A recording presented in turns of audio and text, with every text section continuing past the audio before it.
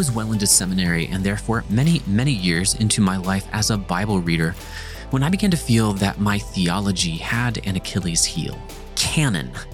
I knew and loved and believed the Bible, but I felt I had little way of proving which books actually belonged inside its covers.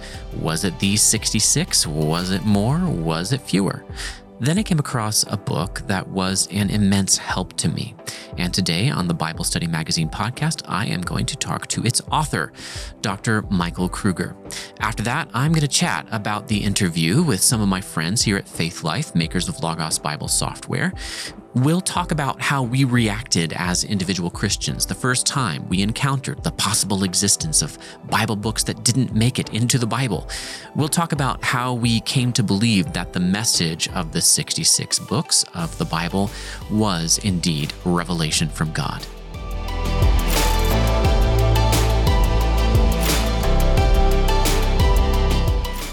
The Bible Study Magazine podcast is brought to you by Bible Study Magazine, delivering tools and methods for Bible study from respected scholars and church leaders.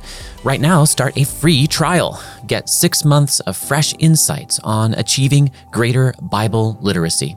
Visit BibleStudyMagazine.com/trial today.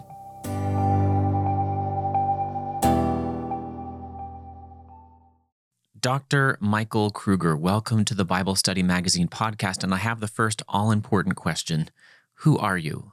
Oh, well, thank you. Right now, I serve as the president and professor of New Testament at Reformed Theological Seminary in Charlotte, North Carolina. Our theme on this first season of the Bible Study Magazine podcast is biblical literacy. And as I think it was maybe Yogi Berra who once said, or Abraham Lincoln or Mark Twain, who knows, you can't be biblically literate if you don't know which books belong in the Bible and which don't. This is the question of canon, a canon being a rule or measure. And before I ask you some questions, I wanted to tell a little of my story encountering your work, because for years, I myself didn't quite know what to do with this question of canon. I actually felt it was sort of my Achilles heel as a Protestant, until I finally came across the book that pretty much answered all my questions. And more than once, I've been asked to write or teach on this topic of canon, and what I found myself doing was not just relying on this book, but basically stealing from it wholesale, because I haven't seen anything better on the topic. The author is you, Dr. Kruger, president of RTS in Charlotte, and your book is Canon Revisited, Establishing the Origins and Authority of the New Testament Books. So first of all, thank you for writing that book. And second of all, thank you for coming on the podcast. Wow. Well, thank you so much. I mean, I appreciate those nice words. I'm not sure I could answer anybody's questions in its entirety, maybe, but I hope that book's helpful for people. Well, perhaps that shows my questions hadn't gone far enough. Maybe there are more questions to be answered, but the concerns I brought to the book were definitely answered. Well, very good. That makes me happy, because that's why I wrote the book. Let me lead into some of the content of the book through some questions that are more basic, and then we'll work up to some things that are not so highly academic, they're inaccessible, but just require some background knowledge that we'll try to establish. Are there any other viable candidates for New Testament or Old Testament books? Anything that we might be missing out on in our 66-book Protestant Bibles? Well, I mean, that is the foundational question for canon, isn't it? Which is, do we have the right books? Are some books missing? And there's certainly been a long academic and religious conversation about that for generations. Certainly on the Old Testament side, the best candidates would be what are known as the Apocrypha, or the apocryphal books of the Old Testament. This is 1st and 2nd Maccabees, Judith, Tobit, and so on. And we all know that those were accepted finally by the Roman Catholic Church at the Council of Trent. So yeah, there's a dispute over those between Protestants and Catholics. And on the New Testament side, there's what we call New Testament Apocrypha. And there's other books that were hovering on the edges there. One might think of something like, the Gospel of Peter, or a book like the Apocalypse of Peter. These were books that some people read and maybe thought were authoritative, and certainly raised questions about whether we have the right ones. So we all approach the same, in a sense, options out there. There aren't an infinite number of options, but you in your book lay out some major models that Christians of various sorts use to select among the available possible books to justify the canons that they accept. What are those major models? Yeah, so my book, Canon Revisited, as you mentioned, lays out three basic models for how people decide which books belong. The first is the community-determined model, and as the name suggests, some people say, well, that the church tells us what books belong. The second model was the sort of historically determined model where someone says, well, no, we know which books belong by figuring out, where they came from, their origins, their authenticity, if we can just get the historical evidence to show us the things we want to see. And then the third model, which is the one I advocate in the book, is the self-authenticating model, which in real short terms argues that you can know which books are canonical by the books themselves. So those are the three very broad models. And of course, I talk a lot about sub sets under each of those, but that's the lay of the land. Yeah, one of the more helpful points I remember getting out of the book is that it's not just the Roman Catholic Church that uses a community-determined model, but in a very different way, theological liberalism would say, yeah, well, these books just happen to be the ones that both created this community and kind of were created and gathered together by it. So the historical association between these books and that community is what we call canon. And of course, that would be unacceptable to me and to anyone who believes in the inspiration and authority of the Bible. You want God's leadership in determining what books belong. And now, surely, with a name like self-authenticating for your model, you've had people scoff at that very notion. And I would guess you've had times and you've had just kind of an elevator pitch opportunity to dispel their main objections. What do you say to someone who just blows that off initially to try to get them to reconsider? Yeah, what I usually remind them of is that they may be correct in one sense, meaning that most things in life in terms of authorities, we are not self-authenticating, meaning that we usually appeal to some other outside authority to vindicate and validate them. And that's actually the normal way life works. But what most people don't consider is, so what do you do when you reach an ultimate authority, meaning an authority that there's nothing higher than? How do you authenticate that authority? Well, most people have never thought about that. But you when you start really thinking about it, you realize that there has to be some ultimate epistemological stopping point for authorities. And if something's ultimate, then it cannot be authenticated by anything other than itself. Because if it were to be authenticated by something other than itself, then it's not ultimate. So that inevitable reality begins to dawn on people, and they think, oh, okay, so if I'm talking about something like God's word, then I've got to think differently. I've got to think about how to authenticate an ultimate authority. And it just is a different category than what we're used to thinking in. That made me think of the verse, and of course you bring this up in your book from John 10. Jesus says, my sheep hear my voice, and I know them, and they follow me. He says that they won't listen to someone else, a hireling. How do you use that verse in a discussion, in an argument like the one you just gave? Well, yeah, I think that verse is a great picture of what we're talking about. Our argument is that when we encounter a book that's from God, we recognize God's voice in it. And that's obviously a spiritual exercise. God, by his Spirit, helps us hear and recognize his own voice, just like a sheep would hear the voice of their shepherd. And so in that passage, Jesus is saying exactly that. If you're my sheep and you have the Spirit, you'll recognize my voice. Now, on a human level, we do this all the time. And think about it. If your wife gives you a call and you pick up the phone and she says it's me, you just sort of know immediately and intuitively it's her. You just recognize her voice. You don't go through some long reasoning process that get you there. It's sort of something that just happens intuitively. And I think that's an analogy, but it's a similar kind of thing with God's voice, is that if we're tuned into it, we can know it when we hear it. Now, John Frame is a big theological hero of mine. I happen to run his website, framepoitras.org, and I just read his autobiography, and he mentions you positively as a student that he is proud of. Does your view of canon indeed have anything to do with Frame's apologetic method of presuppositionalism, where I've heard this very same argument? You ask the question, by what standard do you make a judgment? And how do you justify the highest standard?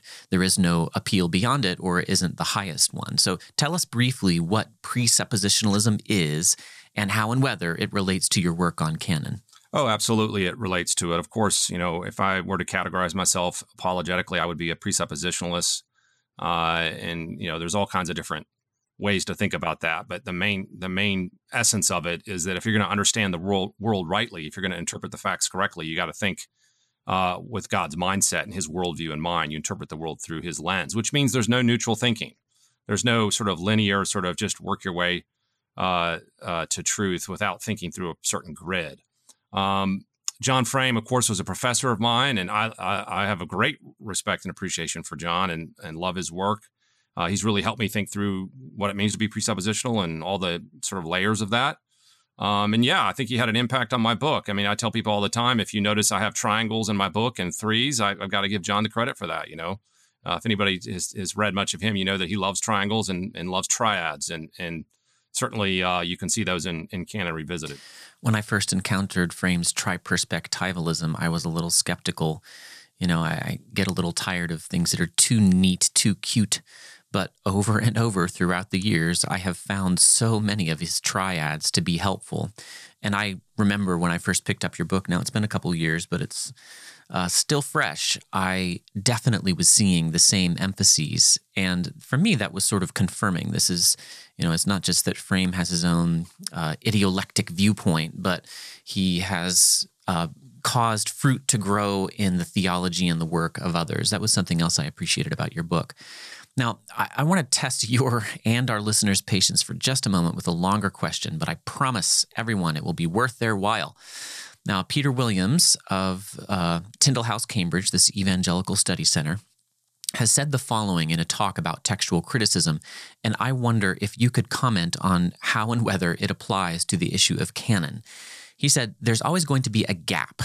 Even if I had a photo of Moses coming down the mountain with the tablets from God, you could always say, what did he do before he came around the corner? There's always a gap. People can always say, what happened before the earliest thing? But what I want to say, this is William still, is, look, I can't prove that there's been no change. He's talking about in the text of Scripture. I don't need to prove that there's been no change because that's proving a negative. You can't prove a negative like that. He says, I can say there's absolutely no reason to believe that there has been change in the text of Scripture.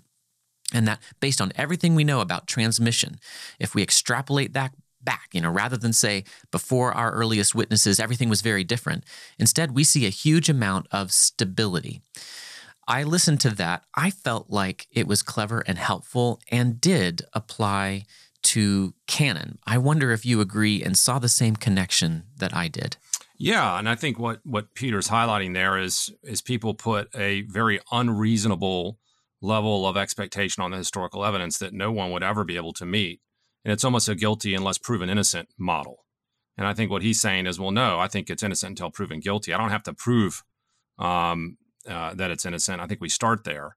And it's similar in canon. I mean, we can trace the canon back all the way to the middle of the second century, and arguably even to the first if you start looking at the New Testament texts themselves. And someone can always say, yeah, but what about over here? And what about over there? Or what about the things we don't know?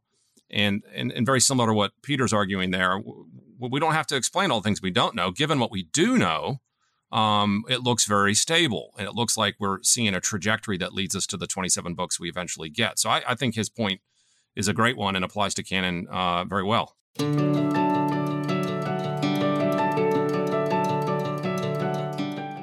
I don't know what order you're going to listen to these podcast episodes in from the Bible Study Magazine podcast, but if you followed our order, you may have noticed something. People like me who work at Faith Life actually use the products that we sell. I use Logos Bible software. I did so long before I came to the company. I need Logos to do my work. I can't imagine my life as a Bible teacher without it. I have it open on my laptop, my tablet, my phone, and my desktop right now. And one of the many tools I turn to in Logos whenever I need it is the Canon Comparison Tool. This is a niche tool. You're not going to need it that many times. But when you need it for a Sunday school lesson or a Bible study or your own personal work, you need it. And Logos Bible Nerds went to the trouble of creating it for you. It's a beautiful way to compare the different scriptural canons accepted by the major Christian traditions. So when your teen Sunday school class says, my friend's Bible is different from ours, it has different books, you can say, take a look at this. I hate to say that Logos Bible software is a professional tool, as if Bible teaching is just a job, but I choose the sense of professional which focuses on skill and knowledge and not on pay. If you are a true Bible nerd, you need reliable and powerful tools for Bible study. I use Logos Bible software. Check out our Canon comparison tool and many other tools. Just go to logos.com to check out our great base packages. If you like this podcast, you'll probably want at least Logos Silver or Gold. And listen for another ad a little later on that gives you an idea about another way to get into Logos with a special deal that we're offering.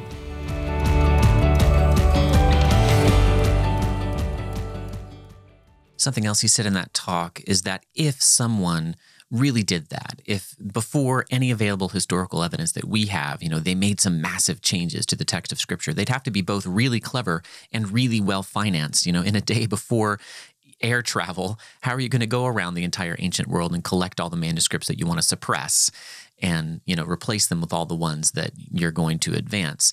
I would tend to think the same is true of canon. Immediately, even before the books are known around the entire church, they're spread around the entire church. And that's just for the New Testament. The process already is different in the Old Testament because they had a centralized authority. But how could someone travel to, every church out there and suppress the books that he didn't want to be in the canon? Who are the people who are most questioning whether our canon is the result of just one party in the church that we now call Orthodox winning political battles? And really, if we could go back to the olden days of the early church, we'd see that there's a much more fluid situation with multiple parties fighting for supremacy. Who is saying that? Well, that all goes back to originally to Walter Bauer in his book, Orthodoxy and Heresy in Earliest Christianity. And that is, well, hey, look, the canon you ended up with was just the canon of the theological victors. And in the early church, there were a bunch of different canons. And, why would you think that the canon you have is anything special?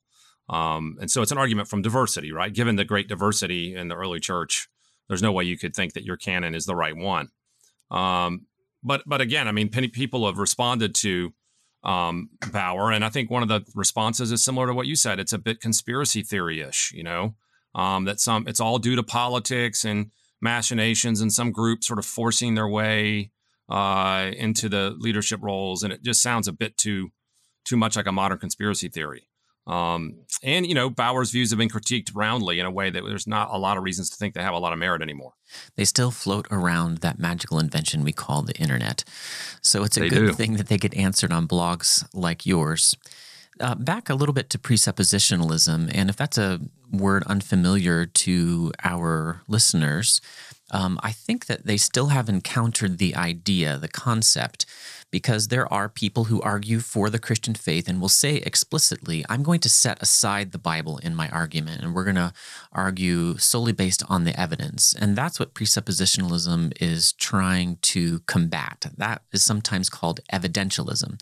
Nonetheless, presuppositionalists sometimes, in my experience, and I've been guilty of this, can become armchair apologists who think that because our argument is based on first principles, we don't need to expend energy looking at the evidence and the details. And I think the very best presuppositionalists, in my opinion, are those who take their first principles drawn from the Bible, their submission to the Lord as their covenant head, and go out and look at the world that God gave and try to put God's general and special revelation together. I felt like you did that when you talked about 3 criteria of canonicity that are drawn from the Bible but do involve looking at church history. You said providential exposure, attributes of canonicity, and the internal testimony of the Holy Spirit. Why do we need criteria of any kind if we have the internal testimony of the Holy Spirit? Talk to me about the use of evidence in this discussion. Yeah, well, I think your first point is a good one, which is, one of the weaknesses, I think, historically of presuppositionalism is they haven't done the heavy lifting on historical evidences and tend to think big picture. And Van Til was often accused of not ever diving into the historical evidences. And to be fair to Van Til, he was a philosopher, not a historian. And he admitted that there's a place for evidences. It just wasn't his thing. And so, yeah, I think, wedding good historical evidences with a presuppositional framework is an ideal combination, something I've shot for in this book, I hope, and tried to do. Now, you asked about the three criteria of canonicity in my book. Yeah, in my book, I don't really call them criteria of canonicity. And that's actually, I think, a really important point, because I take the term criteria of canonicity and don't really like the term, because I think it sounds that's a more evidentialist viewpoint. Right. It sounds like you're standing over of the Bible and judging it. What I talk about here are sort of attributes of canonicity. In other words, the things that are in canonical books that the Holy Spirit helps us see. And I like the term attributes of canonicity better, because it doesn't sound like it's something outside the Bible that judges it, but I argue the attributes actually come from the Bible. And then you need the Holy Spirit to rightly recognize that they are there. Now, the key to that, though, is that the Holy Spirit is simply helping you recognize what is objectively really there. You're not arguing that the Holy Spirit is the reason you believe these books are from God, as if you had some subjective experience. But rather, the Holy Spirit simply opens your eyes to what's already true of the Bible. And that's actually a really important point, because if we don't make that distinction, we end up sort of like a Bardian view, or maybe even somewhat of a Mormon view. Very interesting and helpful. That you've also written a helpful series of blog posts that I've shared with friends, 10 basic facts about the canon that every Christian should know. I would definitely urge our listeners to go check these out. Which one or two of these 10 do you think needs the most emphasis today, whether because evangelical Christians commonly just don't know it, or because it actually runs counter to what they've generally thought? Oh, wow. There's so many in that list. I would say probably one of the most common misconceptions I get, and I certainly include it in this list, is Christians have this idea that when the original New Testament authors wrote, that they didn't know they were writing Scripture, that they thought they were just writing normal books that then later became Scripture. And that's a very embedded idea within both the evangelical world and the broader academic world. And if you believe that, then canon's going to be a really hard thing, because what you have to believe is that when Paul wrote, he didn't know what he was doing in terms of authoritative books. He was just writing occasional letters, or that when the gospel writers wrote, it was just sort of a bare historical document. And then only later, in fact, much later, did the Christian church begin to like these books and value these books, until finally someone said, you know what, these books are so great, let's make them Scripture. Okay, all in favor, say aye. Okay, aye, and then you've got a canon. Now, once you start thinking that way, you realize that canon is really something the church does. It's really something that happens much later. And what I want people to think about is to flip that on its head and to realize, well, wait a second. There's good evidence that when these New Testament writers wrote, that they consciously wrote knowing they were writing God-inspired books. And if so, you don't need the church to have a canon in terms of doing something later. You have one immediately as soon as these books are written. And so the self-awareness issue is a big one. I think it's a paradigm shifter for people, and is really important to get if they're going to understand canon rightly. And let's talk about the New Testament evidence for that. Not only do you have Paul, leaning on his authority as an apostle repeatedly throughout his letters, but you have Peter referencing Paul's letters as graphe, the technical term for Scripture. Would that be accurate? And would you add to that list of references? Yeah, absolutely. Paul clearly writes with the authority of an apostle. In 1 Corinthians 14, he even says very plainly that if you don't recognize my authority, and that I deliver commands of the Lord to you, then you ought not to be recognized. And so Paul says that he delivers the commands of the Lord, and that he expects people to recognize that that's what he does. This is I think, great evidence for that. The example of 2 Peter quoting Paul's letters of Scripture is important too. And I think the gospel authors do this. This is a harder case to prove in some people's minds, but I make the case, and I'm not the only one that's done it, that when they wrote, they thought they were continuing the biblical narrative. In fact, this is very clear on Matthew, that he had a genealogy and that he started his gospel with, and people are often confused by that and skip over it. But I think there's a real good indicator there that is a marker of him continuing the Old Testament narrative into the New Testament phase. He's continuing God's story, and therefore understands himself to be writing a scriptural book. That is a really helpful point, because it's easy enough to see that what he's doing is rooting the story of Jesus in history. But it's not just in history, it's in biblical history. He is continuing the story. Yeah, that argument I find very persuasive. Now, I have not written nearly as many books and blog posts as you have, but I had a question that relates to a book I did write, Authorized the Use and Misuse of the King James Bible. And when I wrote it, I was both pleased and a little embarrassed to discover, after publishing it, several writers who'd made precisely the same point I did, just not maybe at book length, and I had somehow missed these quotations or articles, but readers then found them for me. Have you had this experience with your work on canon? I mean, your book felt very fresh to me. I couldn't think of anyone else I'd read who'd said these things and made quite this argument. But that also makes me a little nervous. Where do you see your basic points being made by theologians of the past? Oh, that's an interesting question. And I think part of the way I'd answer that is by saying that the core thesis of my book is nothing new, meaning the idea of a self-authenticating Bible is not my idea. It's a very old idea. Arguably, I would make the case it's a scriptural idea, which makes it very old. But we have early patristic writers that talk this way, and certainly Reformation writers that talk this way, and then early and modern theologians that talk this way. So the idea of a self-authenticating Bible is well established, and I stand on the shoulders of many before me in that regard. And I even document that in the book. I think what might be newer for people is the way I package it, and the way I help apply it to canon. I don't know a lot of other works that apply it to canon, and I think maybe that's the thing that's more distinctive. But again, you never know if you've missed one, and that's always possible. Right. Yeah, I think so. I think that is what is distinctive. And for what it's worth, I would have been exposed to a fairly standard evangelical series of courses in New Testament introduction and seminary.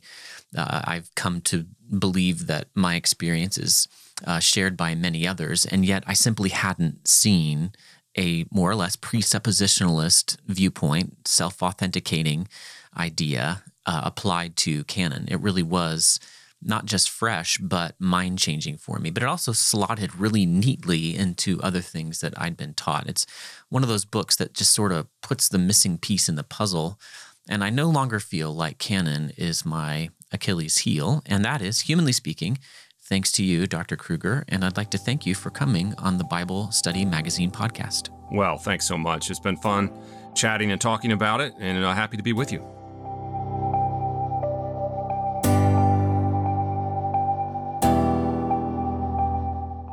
I've got some friends in the studio here to talk about canon and about this interview we just heard from Dr. Michael Kruger of Reformed Theological Seminary. I've got Daniel Motley here from what department are you in now, Daniel? I am in the Bible Study Products Division at Faith Life. So you put together the base packages full of the books that our Logos users love, including myself. And I've got Matthew Boffey, who's just about to come on as an editor at Alexam Press here at Faith Life, our publishing arm, and Miles Custis of the what department? Instructional Media, formerly known as Mobile Ed. Tons of great video courses to check out, and these are gentlemen who serve in the church and have done some study of these kinds of issues. Bible study. Now, this whole season is about biblical literacy. And when I think of canon and biblical literacy, I think of an undergraduate female friend of mine who, when I was a wise seminary student, came to me with a question. She was really kind of shocked and, I don't know, more curious than upset, but there's just an edge of fear in her voice when she said, "Wait a minute. I just ran across the Apocrypha. You mean to tell me there are other Bible-ish kind of books that aren't in the Bible?" I wonder if you guys have any similar stories. How did you first encounter apocryphal, pseudepigraphal books? And how did you answer the question, why aren't these in my Bible? Yeah, I remember being in high school and reading books or watching a movie called The Da Vinci Code, and they mentioned Gnostic Gospels, and they posited this idea that at the Council of Nicaea, they all got together and decided to ban certain books and vote in what is considered the current canon of the Protestant Church. So I remember just doing a lot of research and remember reading a few of the Gnostic Gospels, and it was just very out there, very wild. I remember reading the Gospel of Thomas, and while it seemed like it was Jesus, there was something a little off. He seemed more like a cynic philosopher than he did like the Jesus of Matthew, Mark, Luke, and John.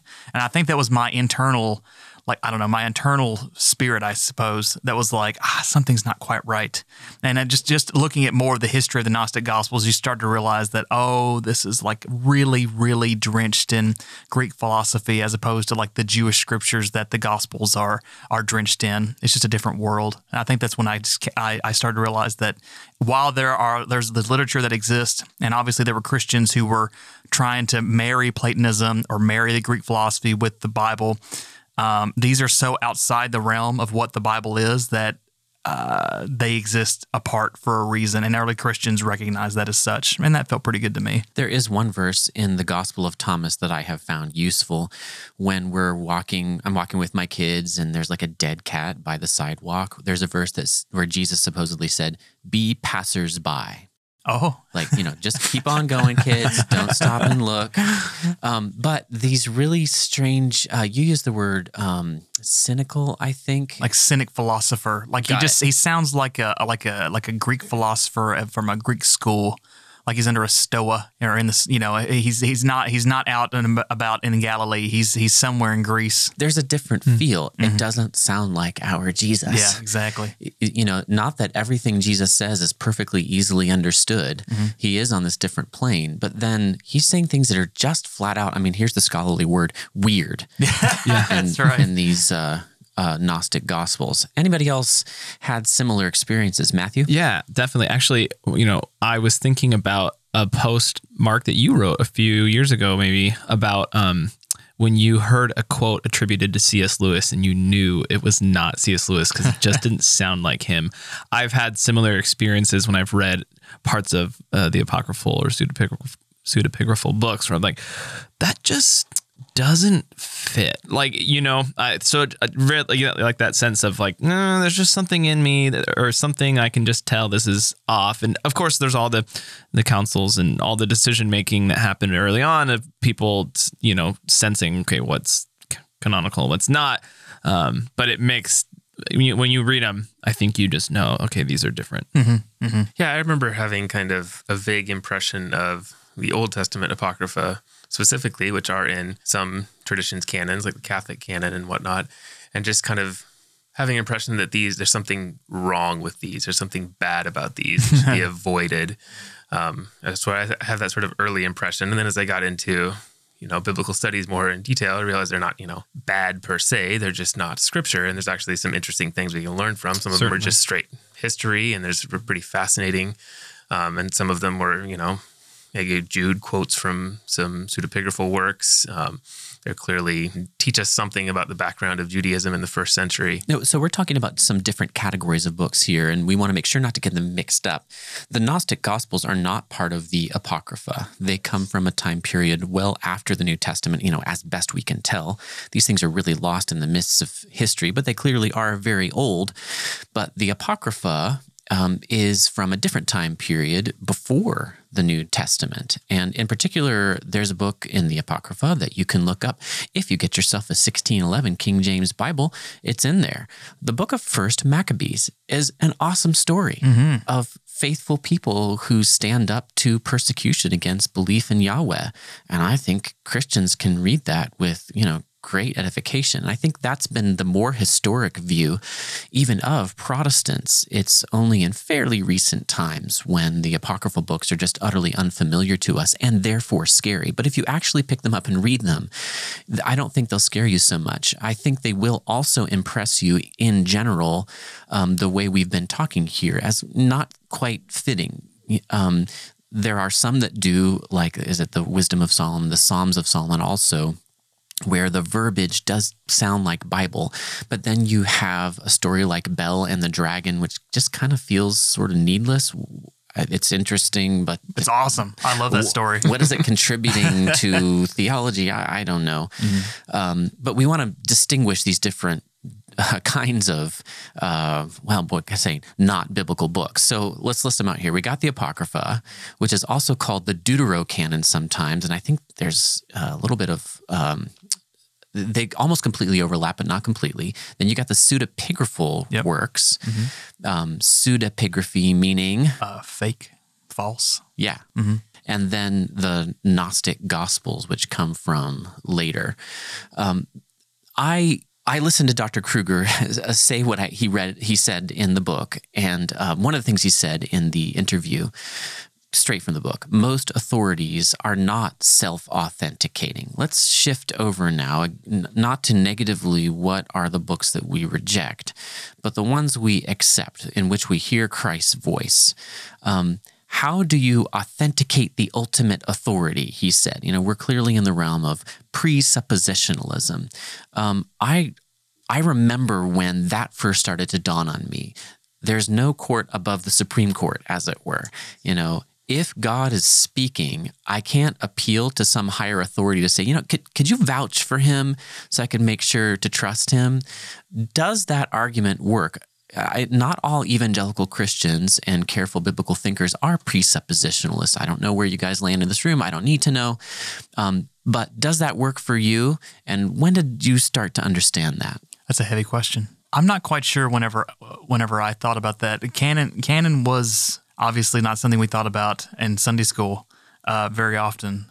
It was hard enough just getting there. And so talking about canon would have been just wild, especially as a youth. But I know that for me, studying Scripture, reading Scripture, as we talked about before, whenever the books of the Apocrypha, they didn't sound like Jesus, the ones that we do have form this whole. So all of the books, even though they have different authors and they sound different and they have different themes, they still sound like God and they still talk about the same figure in the same way. And I think that even though I didn't have an understanding of self-authenticating, like the Scripture, I'm not constantly thinking about it. I think I just knew that internally, just reading the books of the Bible. I remember a few years ago, whenever I read the whole Bible, in 1 3-week period, I just blitzed through all 66 books. I remember thinking afterwards, and this was after seminary, and I've read the Bible before in its entirety, but not in that quick succession to get that broad overview real fast. I remember thinking wow, this thing, as different as it is very similar. It's all there's a reason biblical theology works so beautifully, even when we have different schools of thought on it. Because everything interconnects so well. And I think that speaks to just Scripture's self-authenticating nature, because it all works. Yeah, I was going to say the same thing. One, just the diversity of Scripture in terms of author, genre, when it was written, and yet the amount of internal consistency within it is mind-blowing, that it tells one story in so many different ways. And then also, yes, what you said, Mark, simple answer to your question is yes, it works for me. I remember when it didn't dawn on me. I was taught it in Bible school, and I thought, I think about that passage in Romans, where, "Who are you, O man, to judge God?" Paraphrase. And I mean, that really is a presuppositional statement. You have to accept an authority over you. And I think it was either Alistair Begg or Al Mohler that I heard say this in a documentary, I think on Canon, and the name is escaping me right now. But something like, one of the ways that I know that the Bible is truly God's word is the way that the accuracy with which it diagnoses my heart.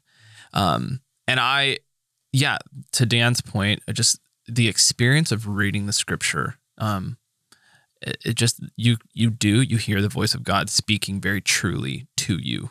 And you know it. Yeah, and it's very faux pas these days to make an argument to emotions and but it's very accurate though. That's exactly how the Scripture works, and that's exactly what my experience has been with the Bible. And so many people have had that same experience too, and that's uncanny. So, okay, how do we distinguish our view? Because I would say the very same thing. I hear the voice of God. I hear the voice of, in particular, of my shepherd, Jesus Christ, in the Scriptures. It all integrates. Despite the diversity, there's a unity in the message. How do we distinguish our viewpoint from the one that Dr. Kruger himself named, the Mormon viewpoint? He didn't go on to elaborate, but I believe what he's talking about is the phrase that they would use. I read the Book of Mormon and I had the burning in the bosom. That is a feeling, a subjective experience. So we're all saying we've had a subjective experience. Well, we might not use that particular terminology. How do we distinguish our viewpoint then from the Mormon one? Yeah, it's interesting. I had never heard his idea of sort of self-authenticating Scripture kind of applied to the canon. So I'm interested in checking out his book and kind of digging into that a little bit more. It is interesting, and it's tough in some ways to probably separate that concept from the fact that we do have a tradition where, the canons were sort of set in stone by, the early church fathers. It'd be interesting to take a step back and take all the separate components of our Bibles and look at them without that context. I don't know what we would think, and maybe we would come to the exact same conclusions, but I'm interested in that idea of self-authenticating, and maybe there is a notion of kind of subjectivism to them, or at least a danger of that when we take it that way. And maybe if you've read the book, you can answer that more. Yeah, I think your question is points out how important it is not to base your acceptance of the canon solely on your subjective experience of reading the text, because like you said, okay, a Mormon can read their text and report the same experience. And so then you do fall back on, okay, so then what are those attributes, to use Dr. Kruger's language, of the canon? And then you have a more objective rubric, so to speak. He still is self-confessedly circular. He's getting these attributes from Scripture, which is consistent not only with a self-authenticating view, but with the basic idea that we've been talking about, that this is God speaking, and to whom are you going to appeal to vouch for God? So on the one hand, I feel in our scientistic culture, influenced by modernism in particular, that a little weakness there. That was why it was an Achilles heel, because I am pulling in the subjective, and the scientific part of me wants to have something entirely objective and fixed and eternal that I can point to. But actually, wait a minute, that's God. and again, who is going to prove him? How do I put him under the microscope and evaluate his statement? So you would expect that the words of God come without this sort of extra set of proofs. Yeah, it's interesting. And like I said, I want to kind of dig into the book. I'm sure he unpacks it a lot more than in a 20-minute interview. But I'm wondering, for example, say Martin Luther, reading the book of James, would say that potentially does not contain the voice of God because he saw something in there that was different than a grace salvation. Yeah, not justified by faith. Abraham was not justified by his faith. Yeah, but of course, then at the end of his life, he comes and says, I was very wrong about that. Not in so many words, but, in his own Luther way, I'm sure. One of the things that is interesting about the Mormon view of the Bible versus maybe evangelical is that Mormon view of the Bible, with the Book of Mormon especially, they don't necessarily have, I guess, the attributes or evidences. I would say, as a Baptist, a Christian, they do not have the history nor the any kind of other what we consider objective evidences that would back up the Book of Mormon. That's always been a pain point for the Book of Mormon, is that it doesn't have this history.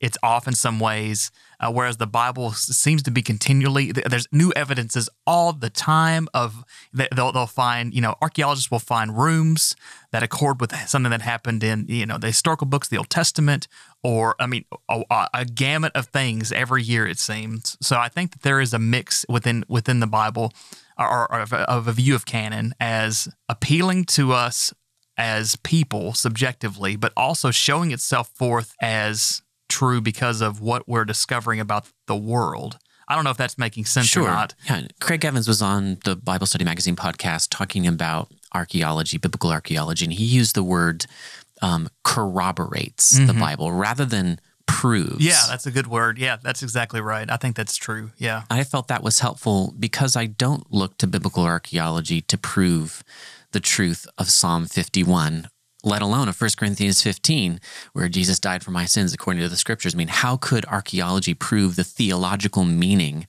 of the death of this man 2,000 years ago? I need divine revelation for that. Nonetheless, I would expect, given what 1 Corinthians 15, which is the famous passage about what the gospel is, what it says is Jesus died for our sins according to the Scriptures, and he was buried. So here's the theological statement tied with this thing that happened in space-time history. Christianity is bound to history. And then it says he was raised and he was seen. And that's part of the gospel. When I give the gospel, I make sure to include all four of those things: died for our sins, buried, raised, seen. So Paul has no trouble appealing to evidences. I tend to think of evidences being, I think of them within the overall framework of faith. So I recognize nobody ever comes to any evidence without any kind of faith. They always have it. I'm just going to take God's word for everything and try to look at every evidence I see through his lenses. But it's not as if we eschew, want to push aside evidences. The Bible itself does use them. I want to highlight a word that you used a bit ago, revelation. I think to me that is the concept, truth, what have you, that opens up this conversation. In a world where the skies don't break open and God doesn't speak to man, then a circular argument like this is a problem. But when you're talking about revelation, you have to think, okay, what are we dealing with here? We are dealing with a text that records the voice of God. And that just changes the game entirely. And so I don't know how you actually have a conversation about canon without holding that, or at least acknowledging that and interacting with it. Yeah, this is all relevant to people who are trying to achieve or to promote biblical literacy, because we do need to know, as Bible readers, at the very least, that people have really thought carefully about these things, and not just recently, but over the centuries. But ultimately, I find that new believers, like there's one in my church, it's just really exciting. I got an email from him today about prayer, and he's so interested in everything about prayer and doesn't take any of it for granted. It's really refreshing, and I told him so. I find that I don't have this problem when I'm talking to people like that, because they're so excited about hearing the voice of God and seeing it in the scriptures. They're just taking it all in. This tends to come a little later. This question does. But if you, listener, are trying to achieve biblical literacy and have wondered at all, how do I know that these are the right books? My coworker has a different set of books in his canon. At the very least, here are some thoughts to get you started, and some Bible verses, in particular the ones about my sheep hearing my voice that you can reach out to. This is not something that is brand new. The Christian church has been thinking about this for a long time. Thank you guys for coming on the Bible Study Magazine podcast. I always enjoy the insights that come out of this group, and may we just all pray, silently as we end, that the Lord would use his word to bring that kind of confidence to people that they are hearing divine revelation.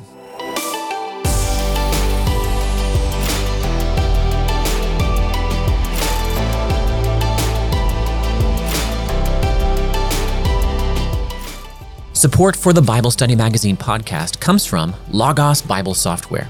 Start a better, deeper Bible study experience with Logos 8 Fundamentals. Explore Scripture more thoroughly than you ever imagined with Factbook, an encyclopedia of biblical places, people, and events.